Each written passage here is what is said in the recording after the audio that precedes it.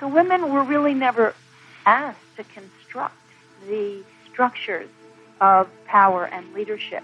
And there's been a sense, as women have been rising up in the ranks, if enough of us get there, we might actually change what it means to be powerful. Hello, and welcome to a special season of the Shiftmakers podcast presented by Tandem. I'm your host, Marianne Schnall, a writer and journalist. Over the course of my 2-decade career, I've enjoyed the incredible honor of interviewing a variety of remarkable changemakers, and it is my pleasure to share some of these insights from the past and present with you for this podcast. The United Nations estimates it will take nearly 300 years to achieve gender equality. In this season of Shiftmakers, we partner with Tandem to bring you conversations with leaders across sectors who are disrupting and reimagining systems to accelerate that timeline. You'll hear their powerful visions of a gender-equal world, how they are demonstrating that within their own work, and what actions we can all take to get there. Welcome to Shiftmakers.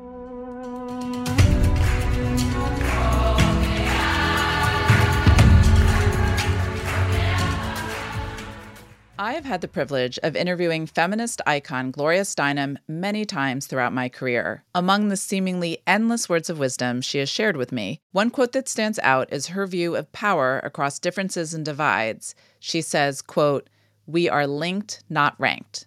These 5 words have stuck with me and even inspired me to partner with Gloria to create a bracelet and campaign featuring that profound phrase, as my longtime listeners will know.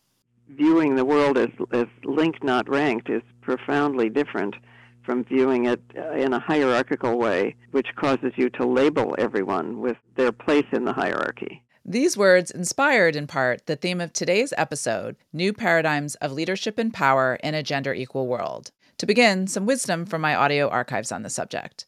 First, author and co-founder of the Omega Institute, Elizabeth Lesser, who you also heard in the opening of this episode. We weren't asked when the rules of how power is brokered were made. When those rules were made, women weren't involved in creating the structures. How do we share resources? How do we deal with conflict?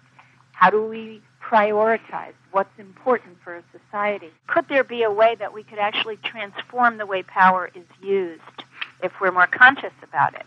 Explore in a big way this idea of what happens when you put the words women and power together.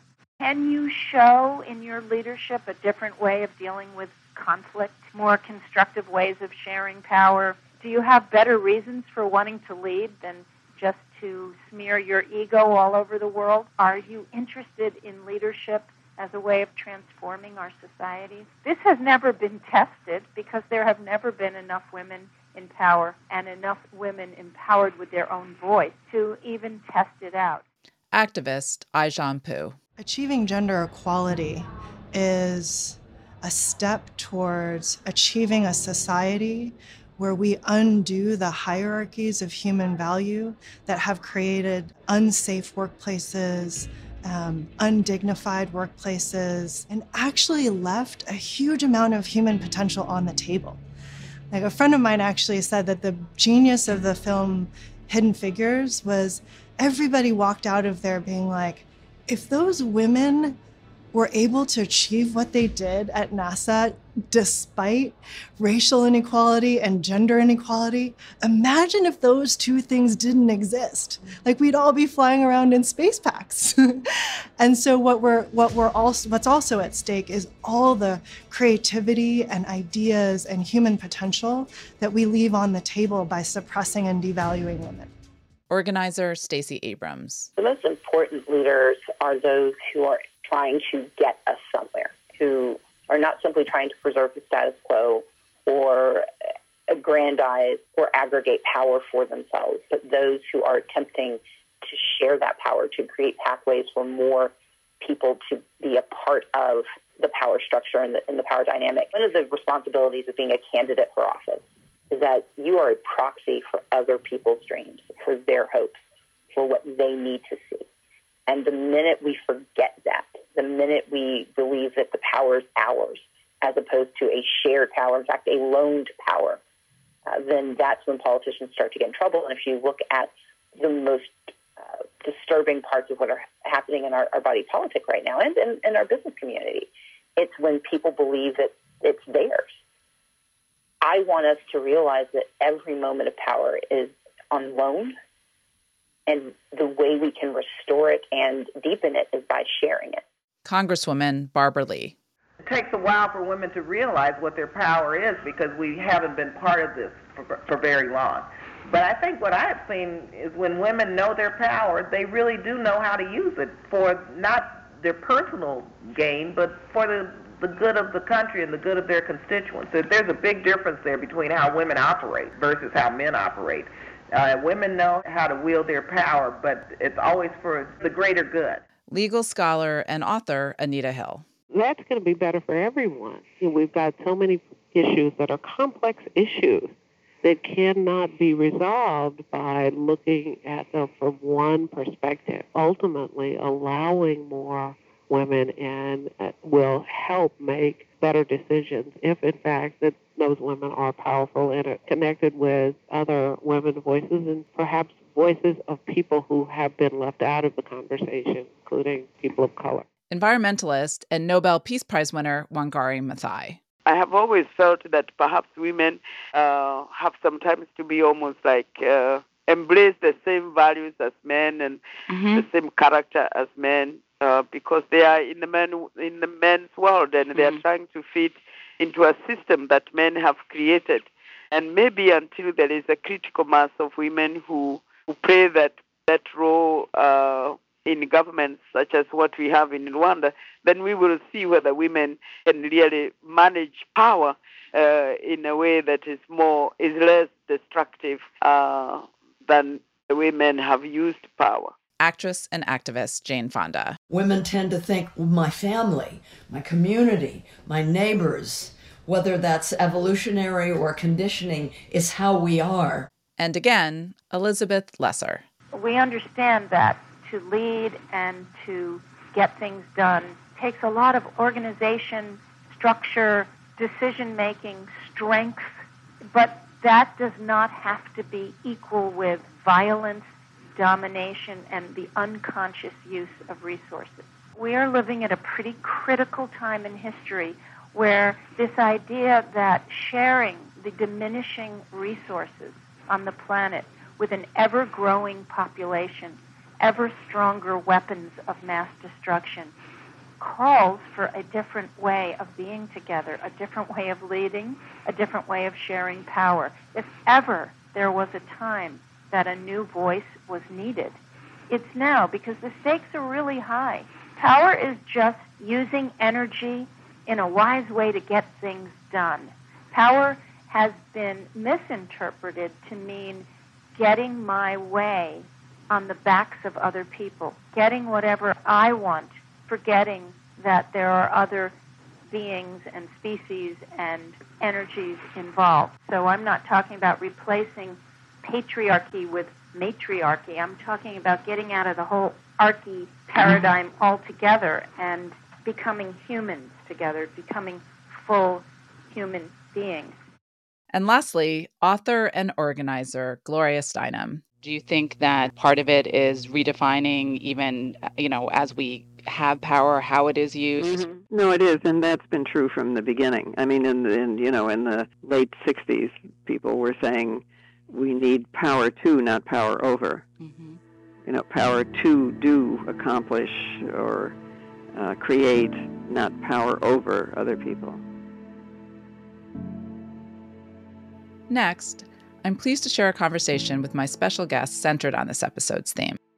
Over the last decade, as racialized police violence and the Black Lives Matter movement brought to the forefront of the national conversation America's urgent need to dismantle systemic racism, my next guest, award-winning educator, writer, and activist Brittany Packnett Cunningham, was a leading voice offering guidance, perspective, and solutions to reach lasting change. She is the Vice President of Social Impact at BET, an NBC News and MSNBC political analyst, and host of Undistracted, a news and justice podcast with an intersectional lens on the world. A lifelong activist and proud member of the Ferguson Uprising, Brittany was co-host of the 2019 iHeartRadio Best Political Podcast Pod Save the People for 3 years and a 3-time fellow at Harvard's Institute of Politics. Her 2019 TED Talk on the revolution of confidence has garnered over 7 million views worldwide, making it one of the top 10 most popular TED Talks of 2019. Brittany is the author of the forthcoming book, We Are Like Those Who Dream. She has been named one of Time Magazine's 12 New Faces of Black Leadership, honored at the BET Awards as one of the fiercest activists of our time, and former President Obama has said of her, her voice is going to be making a difference for years to come. Brittany plays many roles, all focused on freedom. So this first episode is about creating new paradigms of leadership and power in order to achieve a gender-just equal world. So to start with, what paradigms do we have today that you feel should or could look differently in a world where power is shared equally amongst all genders and sort of just more broadly across all humankind? Well, I'm so glad to be in conversation with you, and I'm so glad that you are doing a season-long conversation about this, right? Because there are so many layers to dig under here. And I think a lot of people like to put the quote unquote gender conversation on one episode of their show or their podcast, one post from their blog or one video on their TikTok, and then we're good. We can wipe our hands. The whole thing is solved. Or, I've played my part and made my contribution. When, again, this is so layered, so multidimensional, and it indicates things for all of us individually, as well as the rituals, traditions, systems, regulations, rules, and institutions that we all engage in, and that all of us have some level of power in, right? Because our family is an institution in which we have power, right? Our places of worship are similar institutions. Our schools, where our tax dollars go, or where you've enrolled your child, right? We talk about capital S systems and capital I institutions, but there are all these lowercase I institutions that we're engaged with every day. If you lead a team at work, if you lead a place of worship, certainly if you lead a larger system, but also if you manage a family, if you are engaged with your neighbors, if you say hi to people on the block, those are all places that require our shifting in how we comport ourselves with one another and in how we update our systems to be responsive and conducive to the world that we want. So that said, I think the most central shift that we can make is transitioning how we think about, how we talk about, how we position power itself. And if we position it as something that is abundant, that is innate to all of us, and something that deserves nurturing in all of us, both because that is a moral right, but also because from a state of productivity and effectiveness, all of us are better when all of us can operate in our full power, that is a far better thing than for us to continuously see power as a finite resource, right? It's something that does not exist in abundance, and therefore we have to hoard whatever little or big piece of it we've got, right? So that is why, as a Black woman, I'm still saying to Black men, you've got to unlearn your patriarchy, because life has beat you up in so many other ways as a Black person and as a Black man uniquely. And so you're willing to hold on to the power that patriarchy gives you, even though it harms me, your sister, your friend, your cousin, your daughter, right? That is why we can say to people, cisgender women, right, that actually the privilege that you receive from being visibly cisgender, actually cisgender, is not something that you should be hoarding from your trans sisters, because you actually diminishing their personhood doesn't make you any more free. It doesn't make society any more free. It doesn't shift any of those capital I or small I institutions that we need to be shifting to achieve a sense of gender justice. So when you talk about sharing power, we first have to understand power differently. We have to treat it differently. We have to position it differently as something that we are all made better by when everybody has full access to it. And then I think that the other major thing is shifting this understanding that we can only get to freedom and justice one at a time, right? They're like, oh, now it's Black men's turn. Oh, now it's, cisgender women's turn. Oh, now it's the white women's turn, but the Black women are left behind. We've done that before, and it didn't get us very far. I often point to the suffragette movement where, yes, there were leaders of diverse backgrounds, that you had Black women that were absolutely essential to that movement, many of whom are lesser known than their white counterparts who were essential to that movement.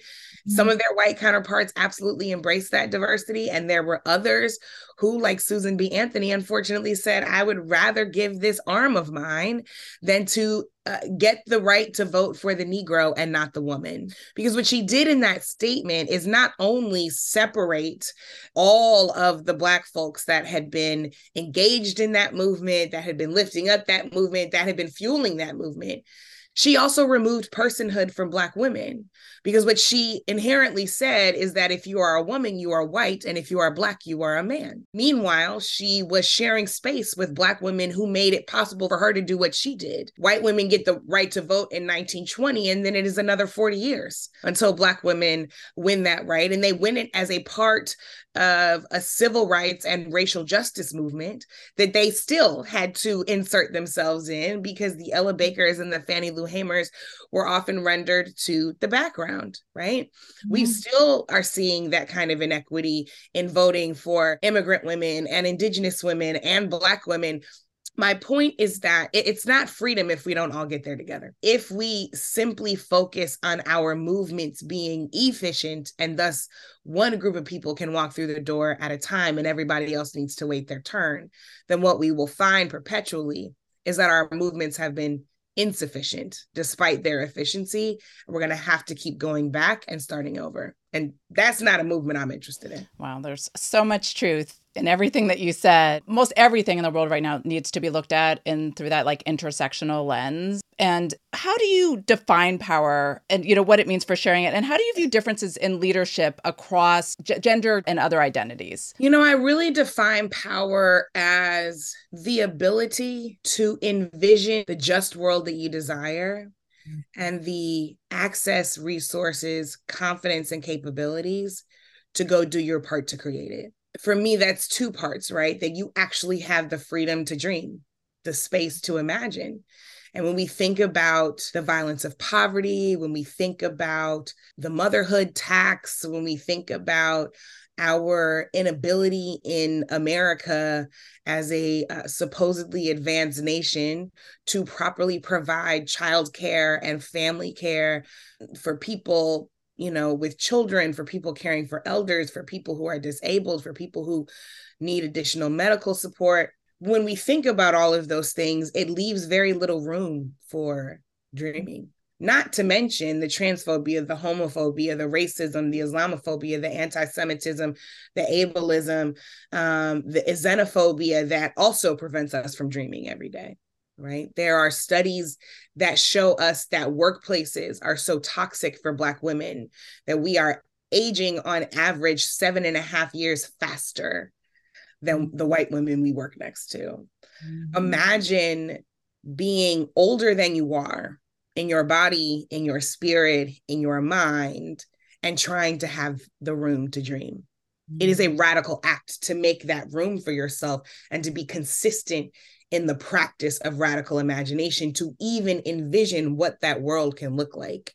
Now, we're also talking about leadership in this conversation. I mean, looking at the world, I think we can see with all the dysfunction and all the inequity that there is right now in terms of people that are in leadership roles. And we don't just need people to become leaders, but to transform also how we think about leadership. So what values or attributes do you think we most need in the world today? And what is your own sort of philosophy or own personal leadership style? I was speaking to a group of HBCU young women a few weeks ago. One of the things I implored for them to do is one of the things I've been really learning and trying to center myself in, especially as my leadership has become far more visible than I ever anticipated, is that we have to be impeccable with our integrity. We just have to be. That does not mean that you always have to be right. In fact, it means being humble enough, receptive enough, and grateful enough to be taught differently and to be invited into your own evolution. You know, in 2014, during the Ferguson uprising, I found myself in a position that I didn't know I would be taking, but that I realized so much of my upbringing, so much of my activism since elementary school and through college and my adult life, so much of the career path that I had chosen lended itself toward being able to perform that duty. Because I kind of found myself in position to be a bridge, if you will, between the community of organizers and protesters that I found myself very blessed to be a part of out in the streets, to policymakers and funders and these kind of elite folks I was in regular and respected contact with because I was running a very large education nonprofit at the time. And there were people who did not want me to be that bridge, especially on the elite side, right? They said, we didn't hire you to do that stuff in the streets. If so many parts of my career and my life had been preparing me to be able to speak to two different groups of people, I had to maintain clarity that I was saying the same thing to all people. Because what being a bridge can be is a connective tissue that helps us toward solutions. What it must not ever be is me placing myself in a position of import and trying to protect my own ego and my sense of self-importance by changing my message based on my audience. That is not being impeccable with your integrity. People cannot trust somebody like that. Those kind of people cannot effectuate truly just change. The most that they can effectuate is money in their pocket, and then people will figure out you're a charlatan, right? Like that is a short-lived grift. And it is not one that I have ever been interested in. Mm-hmm. And so, you know, there are lots of values that I think are important, but if I lay myself on the, you know, on the block for a second and vulnerable myself, that has been the one that has been of almost singular importance to my leadership journey. And I believe it will continue to be. One of the nice things about having interviewed you before is that I get to go back and some of the things that you've said. All the time. I love it. I know. We are missing out on the brilliance of so many people. This is you. That society is told to be quiet. Women, women of color, immigrant women, Muslim women, Jewish women, disabled women, and trans women. We're all losing out when we silence voices, when we discourage confidence and ambition. And the sooner we can realize that, the sooner we all benefit from the ambitious women that society seems so afraid of. So in the lens of what this whole season is about, can you talk about that? I mean, some of this may be obvious to us, but why do we need more women and more diversity in our leaders? And we know how slow this has been. What can we do to accelerate the change that's needed to create, you know, a more gender just equal world? Well, I think the first thing we have to do is give all of the people who aspire to leadership, who are not men, who are not cisgender men, permission to operate in their own archetype of leadership. Because for so long, what we have learned is that if we are going to break the glass ceiling, it is because we are the best at playing a man's game. We are the best at parroting men, mimicking men. We're the toughest. We're the sharpest. And I don't care if you, can I curse? I don't know if cursing. Yeah, I don't care if you call me a bitch, right? Like bitches get things done. And you know, I'm gonna be tougher, stronger, faster, sharper than any man in the game, and that's how I'm going to win. And to be frank, that is how a lot of women trailblazers, gender expansive trailblazers have broken through the glass ceiling, have opened the door for the rest of us, because that was the only thing that they were allowed to do, because there was a singular archetype of leadership. Mm-hmm. But if we really are to be better as a society and truly benefit from what people across the gender spectrum have to offer to leadership, then it requires us to expand what a leader can look like, sound like, how they behave, how they show up. So we can't actually be afraid to show up in the cultural values that are natural to us. We can't be afraid to show up in the things that we have learned and the sensibilities that we've gained from our gender identity in our leadership roles. How can we best support Black women's leadership? Like, what support do Black women need that they're not getting? Resourcing and community. To start with the latter first, we often find community among each other ourselves, right? But that spirit of community can be often threatened when what we're expected to do is always operate in a spirit of competition, which is a vestige of white supremacy culture. It's a vestige of patriarchy culture. And it is not something we have to embrace if we don't want it. And so actually creating the space and making sure that it is safe for community among Black women to exist is one. But the other truly, truly is resources. And I mean that in a very literal way. I have a t-shirt that says, "Pay me like a white man." And I pull up that picture every Black women's payday because, yeah, no, when you are hiring me for a job or to give a talk or to consult with your company or whatever, I want you to think about what you wrote, the check that you wrote a white man to do this. And frankly, I want you to add tax. But at base, you should start with whatever you offered him, right? The resources we know are lacking in terms of salary and pay.